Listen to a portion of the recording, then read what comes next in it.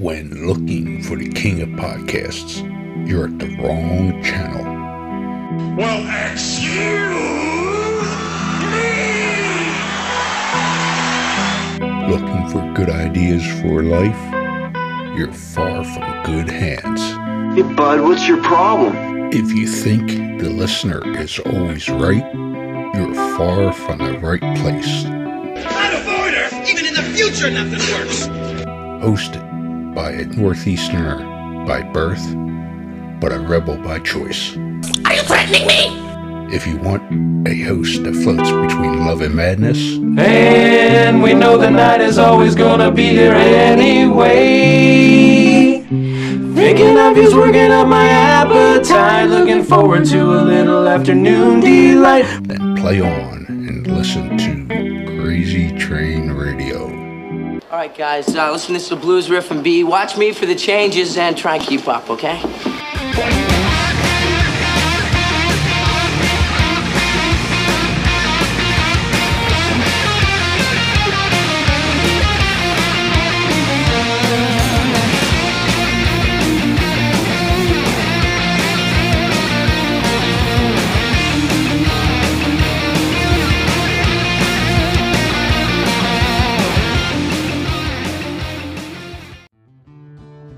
Warning, creators of this game do understand the subject matter may be offensive to some, but they do honor the families and people that have been affected by these real-life tragedies that these individuals have caused. Want to play a game? Oh, yeah! Lover of true crime? Yes, yes, yes. Well, we got an interesting game for you to check out. Wow. With the mashup of influences such as horror movies, collecting cards, and RPGs. What? Led to giving birth to an incredible creation of this game, Killers, the card game. You are all my children now. This game is a collectible trading card game featuring some of the most infamous killers, with tidbits of trivia on the back of each card to help you learn some insight to each criminal. Who the hell are you? Let's not forget, during the game, cops will be chasing you and these criminals. I'm a cop, you idiot! However, check out their website listed through all social media today, which can be found under Killers, the card game. Am I on the internet? I want to play a game.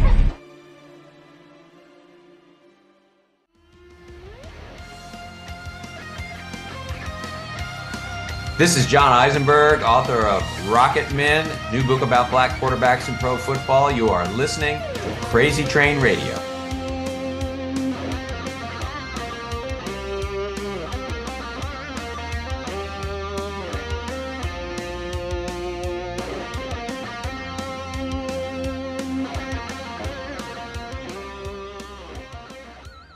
Hey folks, it's your least favorite host in the podcast world, Croc, Jonathan Steele. And boy, do we have a good one for you today.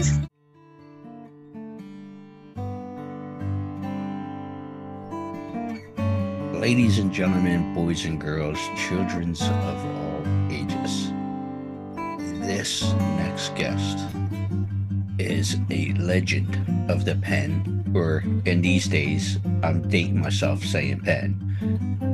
We could say keyboard, but he is a Baltimore-based author, retired sports columnist, and speaker.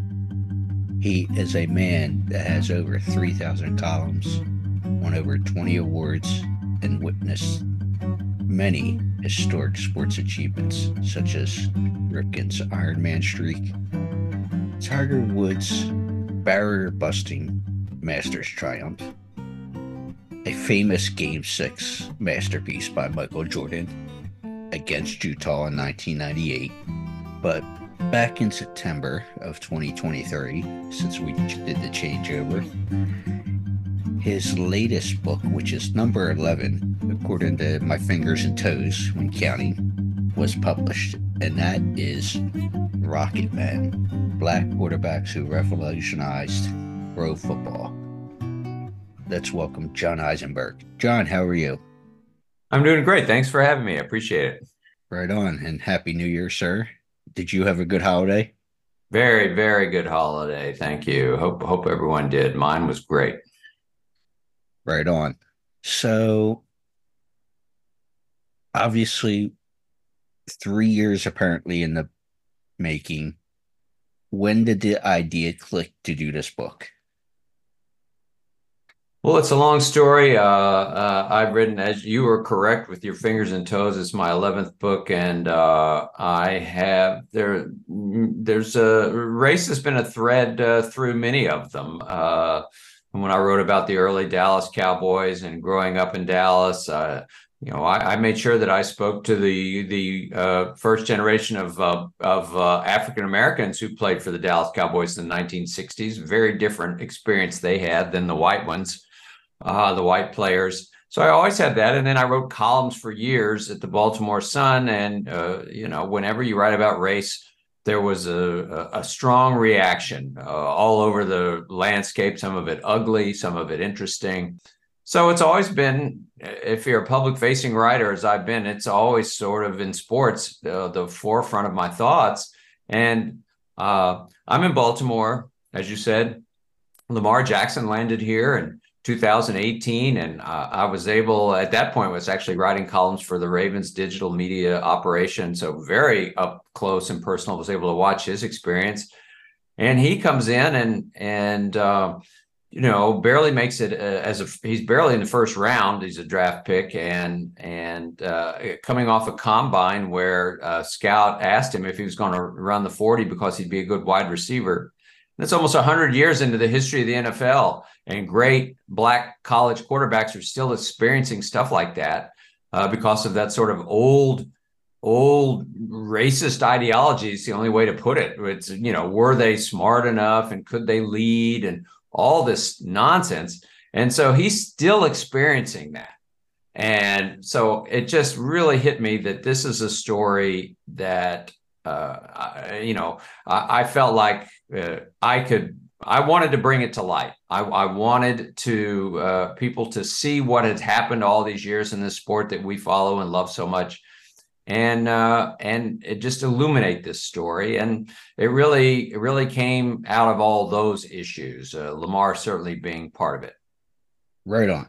So you mentioned about Lamar and the 40 and all that stuff during the combine. And if I remember this correctly, because I'm a Ravens fan at heart and Orioles guy, even though I'm in Philadelphia, they wanted him to be a tight end, correct? It was the Chargers. It was a scout for the Chargers who said to him, "Are you going to run a 40?" It was not a tight end. They thought he'd be a good wide receiver. Okay. And so he experienced that. Of course, Bill Polian, who's in the Hall of Fame, made some comments about maybe he'd be better at another position in the NFL. So there was a fair, and that he was a prominent guy on ESPN at that point. So there was quite a bit of that going on with Lamar. And, the second year in the league, he's MVP, and then looks like he's going to get another one this year. So a two-time MVP by the time he's a 6-year pro. So the whole dynamic of quarterback play in the NFL has changed, and I think black quarterbacks have had a lot to do with that. And it's funny because when you think about it, try to think with logic. I'm 39 and going to be 40 in the summer, but we had guys growing up. Such Warren Moon was at the peak of his career. You had a mobile quarterback like Randall Cunningham in Philadelphia. And there was others that came along the way. From that standpoint, Doug Williams was, around with Washington when I was a kid, won the Super Bowl, all that fun stuff. Was it a strike against you if you were a mobile quarterback, especially in that, I would say, first generation of mobile quarterbacks? No question about it. That's a really good question. I mean, as I write in my book, it's a book about race, but it's also about football and sort of strategy of football and that position. I wanted to tell the story of how what the quarterback position was, what the NFL wanted, and how it came about. And for many years, exactly as you said, if you were mobile, that was a strike against you. I tell the story of the late 1960s, a guy that a lot of fans don't know about. His name is Eldridge Dickey.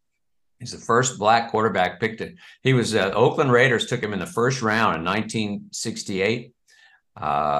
He was out of Tennessee State, incredible talent. Never played a down in the NFL, but he was and he was just 5 decades ahead of his time. If the pocket, the Raiders wanted him in the pocket, and if he scrambled out of the pocket, if no one was open, the coaches went nuts. The offensive linemen went nuts. Nobody liked it. It was held against him that he would improvise and do what we consider today to be smart. Really, the only way to go when you're being pressured. So it was held against him. That's 1968, and really, it took decades later for. I mean, the prototypical NFL quarterback was, drop back, stay in the pocket, and throw the ball. And mobility was, it was a drop back game. And so finally began to change in the late 80s and the 90s, I'd say. And of course, it was white quarterbacks for the most part with their mobility that had to prove it, like Steve Young, guys like that. Elway was mobile, but it was held against you for many years. So when I think about all this, because there's a lot to ingest, you're dealing with over 100 years of material. What about research? Where do you begin? Not only are you talking the game, but you're talking race relations and everything. Yeah, there's so many moving parts in trying to tell this story. So where does one begin with the research and putting everything together? Well, it was 3 years in the making, a lot of research. The first thing I needed to decide was who am I going to highlight in this story? How am I going to go about doing this? There's so many guys. And I love the research end of it. This was 100 years plus of material. And so I sort of narrowed it down to who are the guys that I wanted to highlight. Wasn't always obvious. I learned some things. I didn't really know the story of Sandy Stevens, who played at the University of Minnesota in the 1960, around then, led them to the Rose Bowl victory, and was drafted in the NFL draft, and was the first black quarterback to be a first-team All-American, never played in the NFL.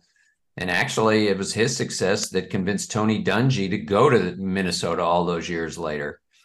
And Tony was interesting to talk to about that. But so the research is, once you sort of decide who you want to highlight, and then it's really no different. You get into the archives, you read the old newspapers, you interview as many guys as you can, and not just the quarterbacks themselves, but people around them, or historians or old coaches, scouts, just as many people as you can. You bring as much information as you can. I don't write for a long time after I sign a contract to write a book. I do research and just dig into it. Online, there's stuff at the Hall of Fame Museum in Canton, Ohio. Just as much information as I can, and then I start to write.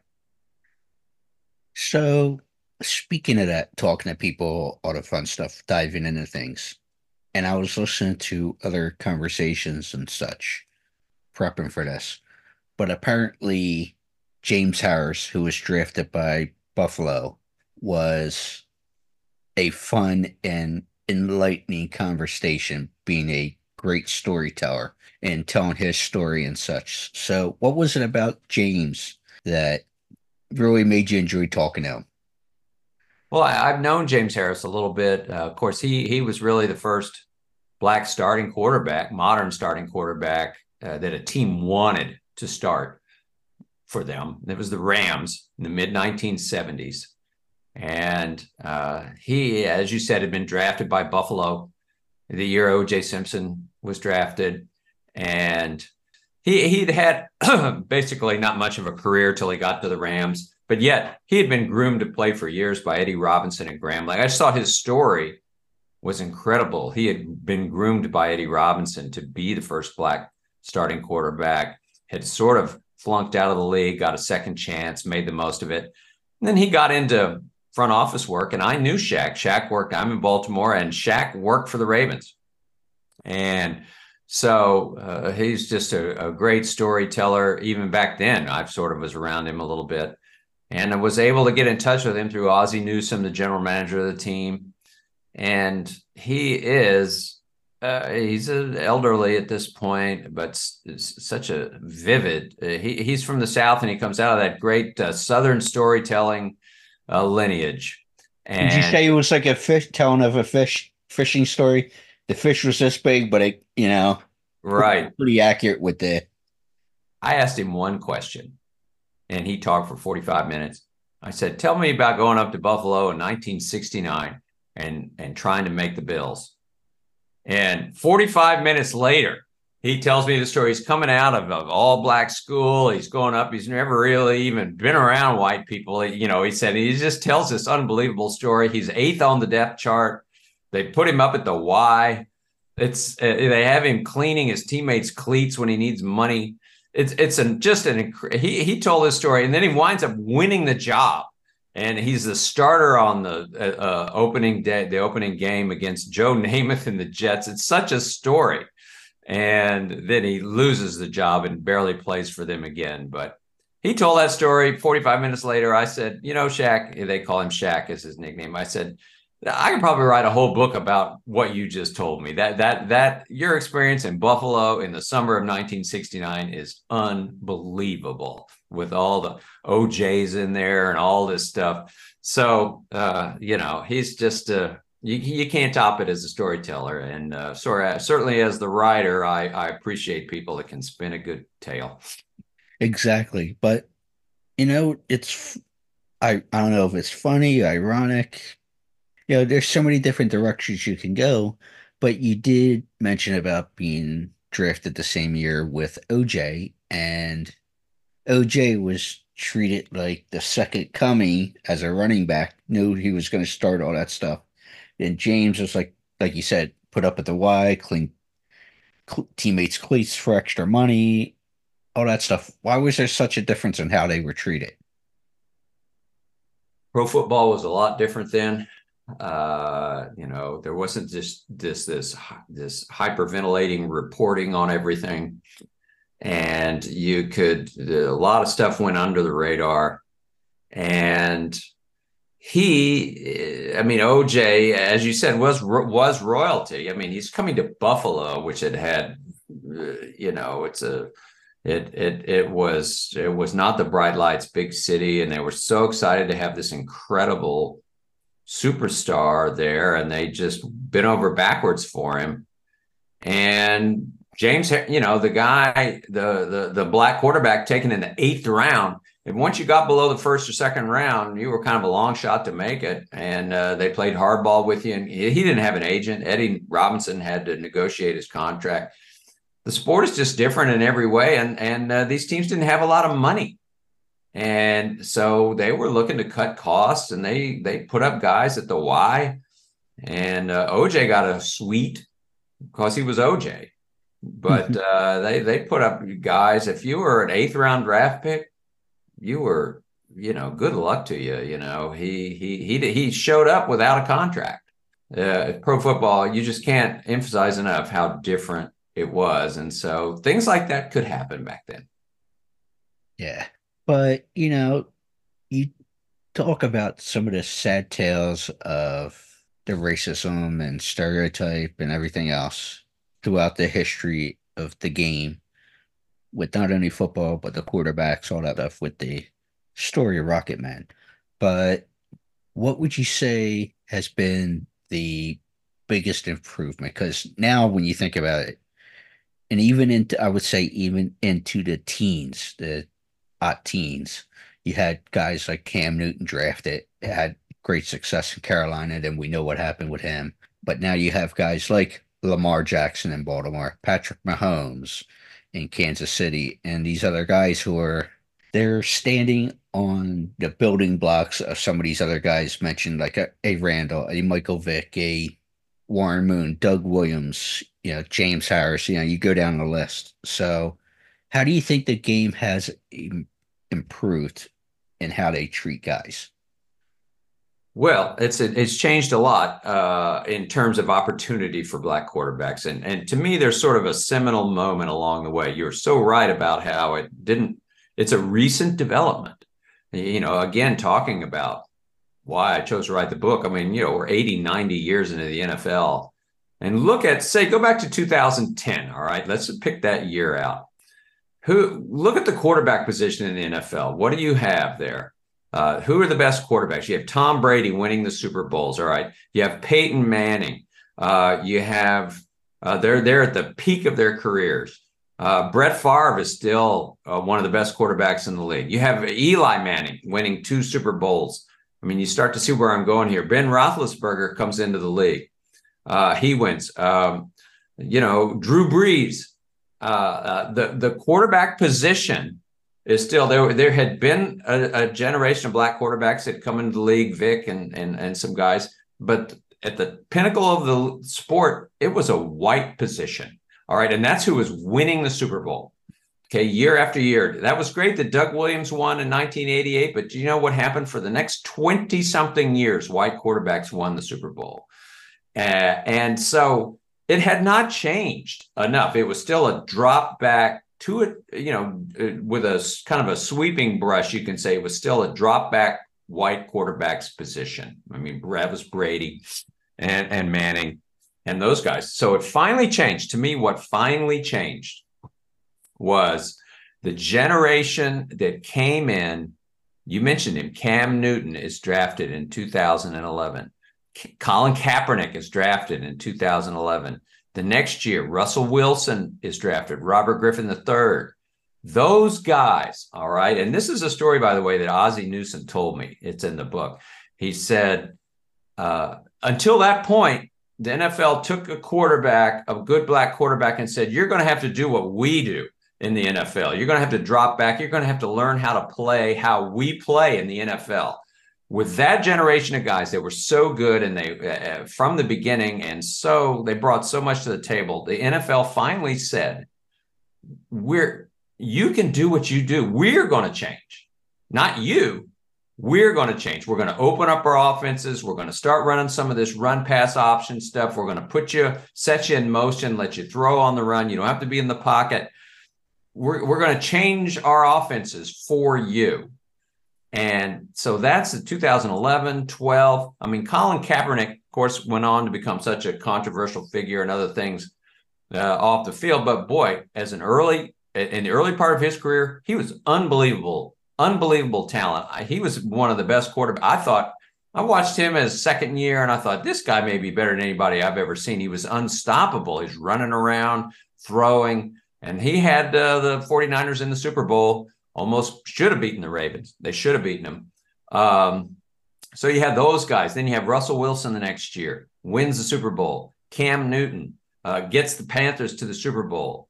Those guys were good. And from that point forward, is you see the quarterback position changing, and then to the point where we are today, where you see Lamar Jackson or the younger guys, even C.J. Stroud, guys that are coming into the league and are being told, you don't have to be a drop back quarterback. That's over. That's done. You can, Mahomes, even as great an arm as he has, he's mobile.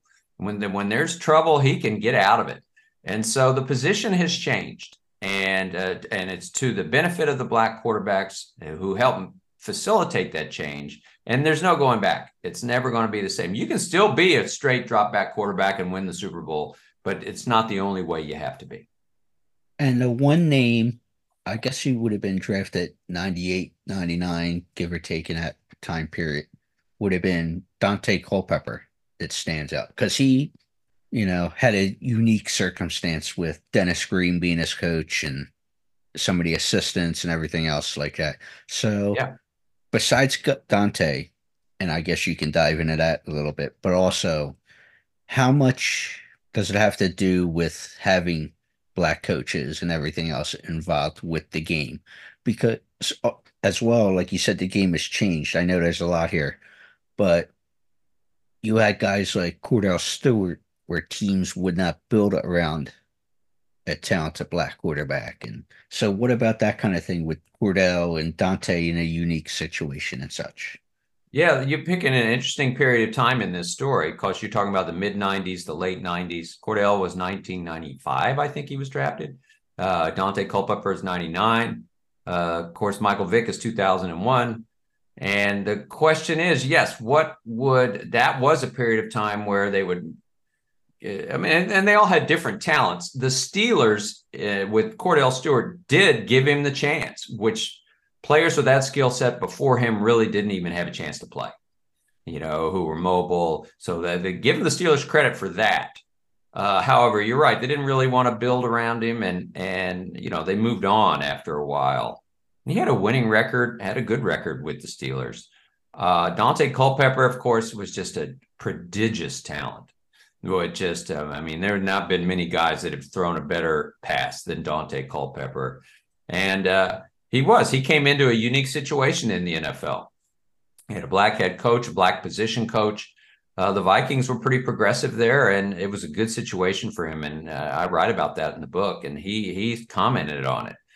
It appeared that things had changed, but that generation sort of stalled out a little bit, and he got hurt, and Culpepper got hurt, and then again you had, just as I was referring to earlier, you had Brady and Manning and all those guys take over, and it was sort of a hiccup in the progress for black quarterbacks. Was the first decade of the 2000s. But you've hit on something big there, and that is black coaches, black general managers, people that shape the roster, and of course the NFL record there is very spotty, and that is ongoing.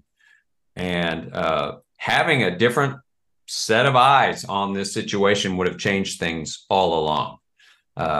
You're looking at a pretty much a white power structure, coaches, or general managers, owners, team presidents. It's changing a little bit, but not enough.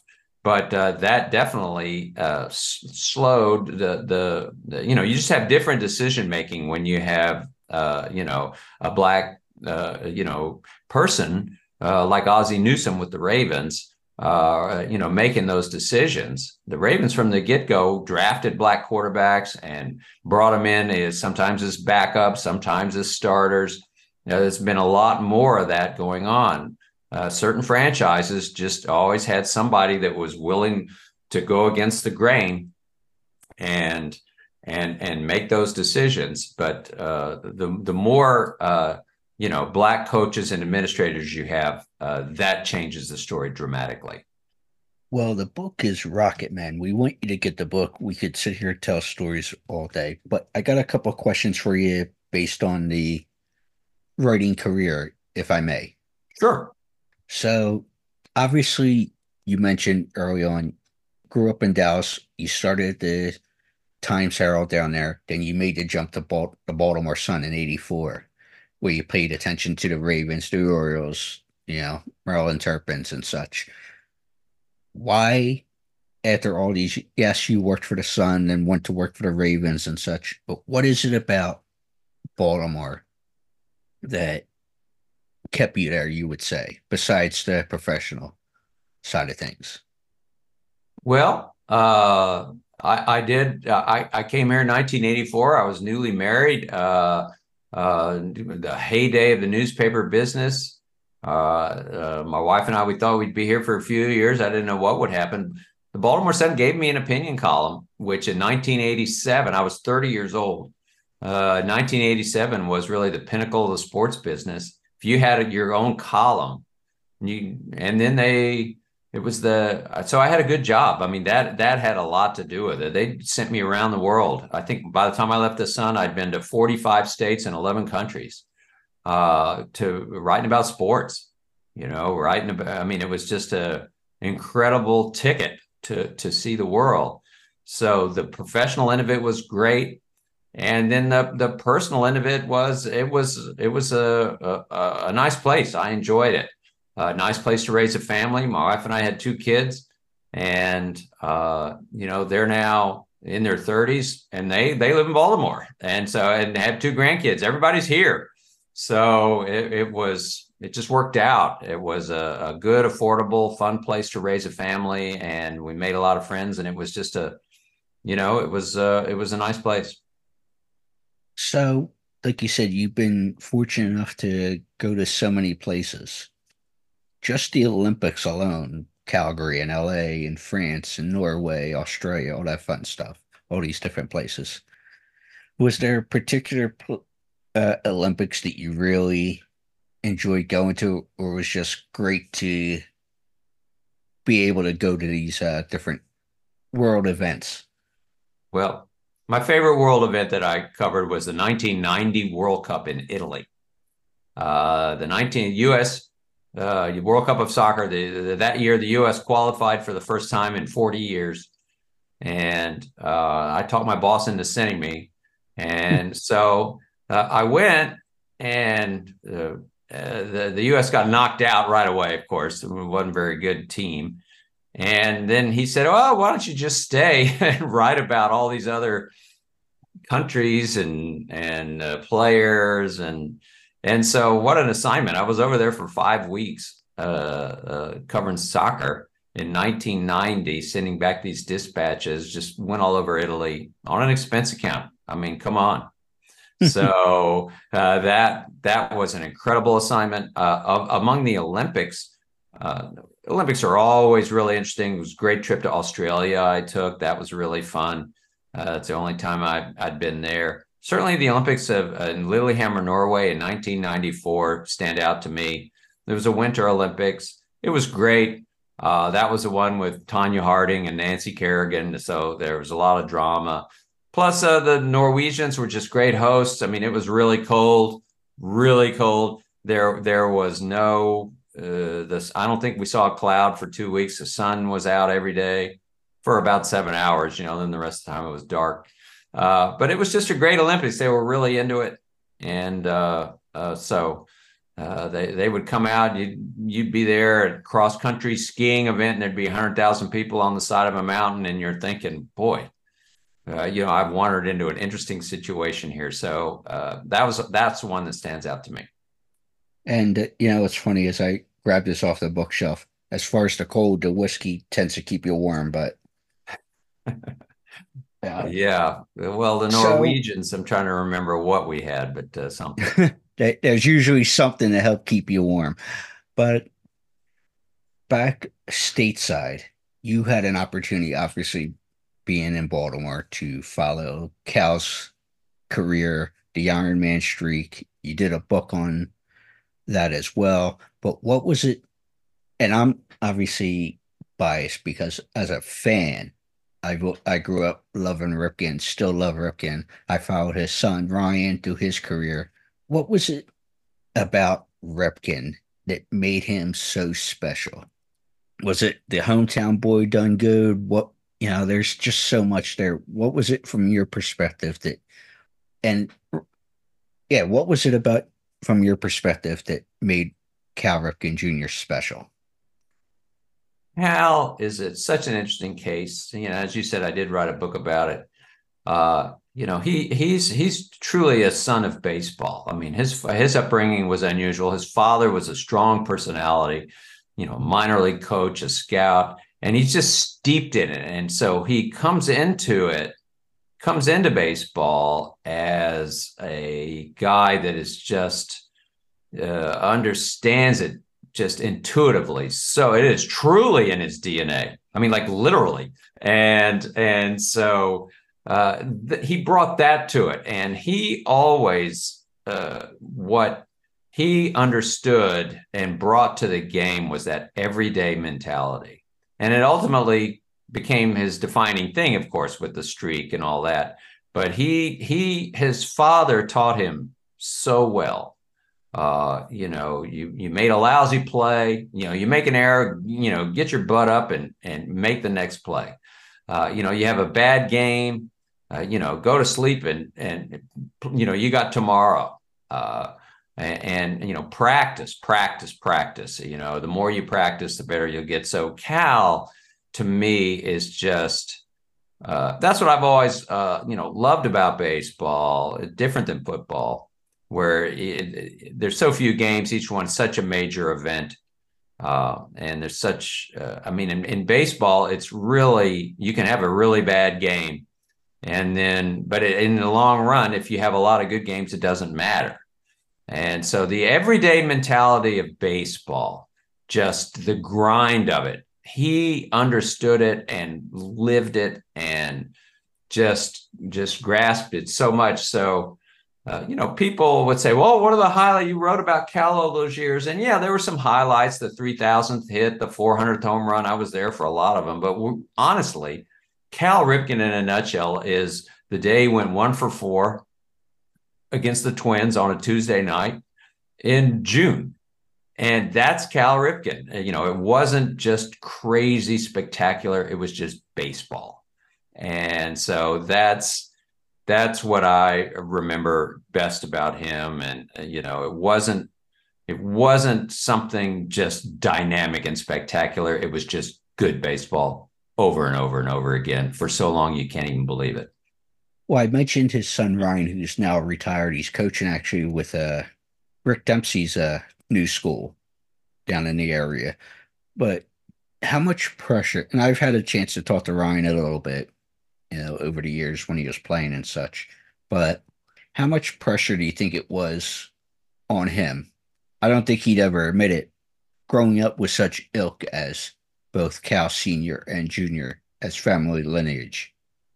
Oh, well, it's just unbelievable pressure. His father in particular. I mean, it's to go into that line of work, you're asking for it there because he's, and that's not to say you can't succeed. It doesn't make you succeed or whatever. You can do it, but you're held to a very high standard there with that name.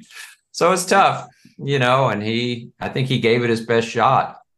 And easier, baseball's hard. It's so hard. Yeah. And he actually, I think, got as far as AAA. He played in Norfolk a little bit. Yeah, to his credit, but that's tough, very tough to make it. I mean, you can be a really, really great baseball player and not make it. So it's tough. Yeah. But last two, Jordan in Utah.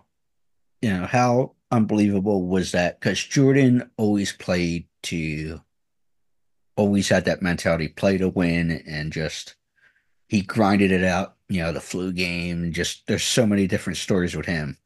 What was that like being able to cover Jordan, especially at that last game? Well, I had the worst seat in the house. I was in some auxiliary press box. I was way up somewhere. So it was sort of, I was looking down, with binoculars, but it seemed like, it was amazing. I had covered him actually as a young player. My prior stop when I was in Dallas, working at the Times Herald, my last job was covering the Mavericks. And I was there when Jordan came into the league. So, and it was the era where the early to mid 80s, and you could walk into a locker room before a game and talk to a guy.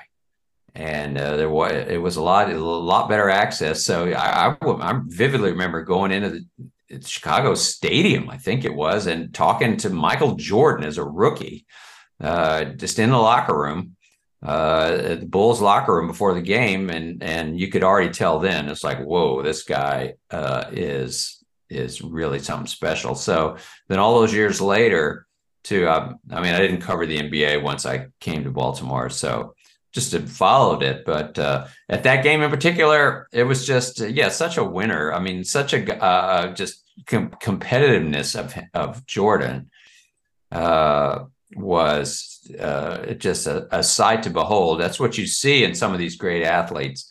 It's just the competitiveness. I think of Tom Brady when he was behind. What was the score to Atlanta? What were they losing by?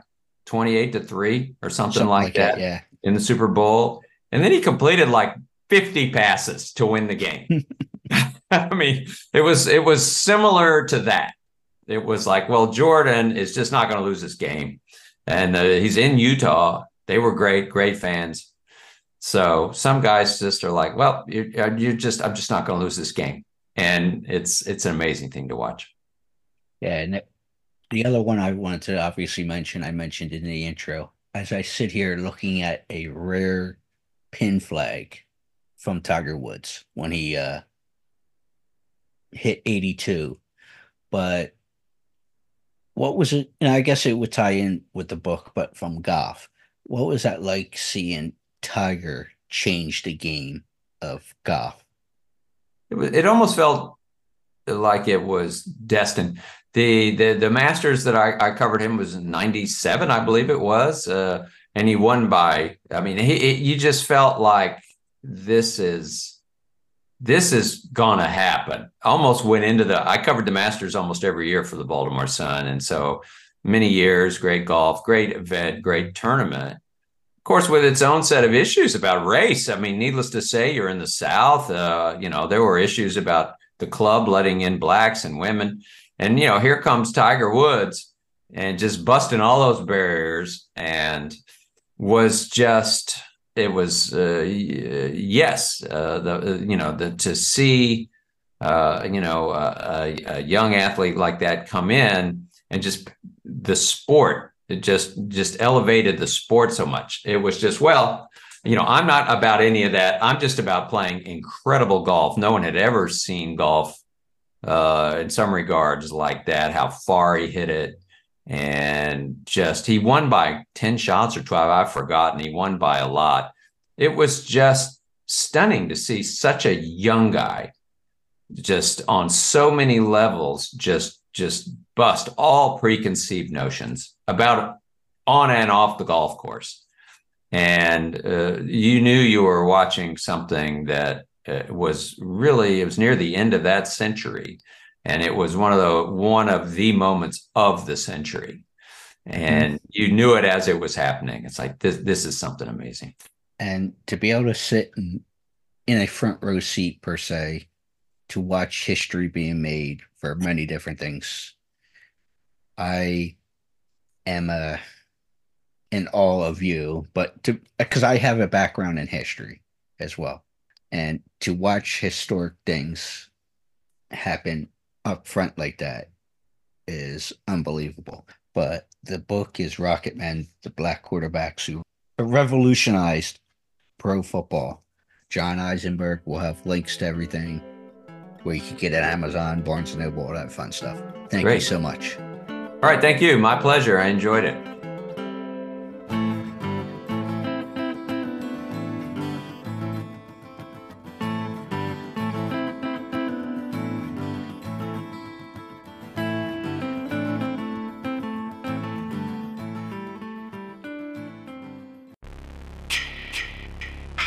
Hey there, Friday fans. We know how much you enjoy the movies. Enjoy grabbing your Friday merchandise and interacting with the Friday family, whether it be at conventions or during our particular watch-alongs. Well, when you're looking to get yourself masks, why not check out our friends over at Camp Blood Customs out of New York State and order your specific custom mask from any of the films. All orders are made specifically. Your needs and wants are. Make sure you find Camp Blood Customs on Facebook, Instagram, and all over social media and order yours today. Hi, this is Buck Showalter, and you're listening to Crazy Train Radio.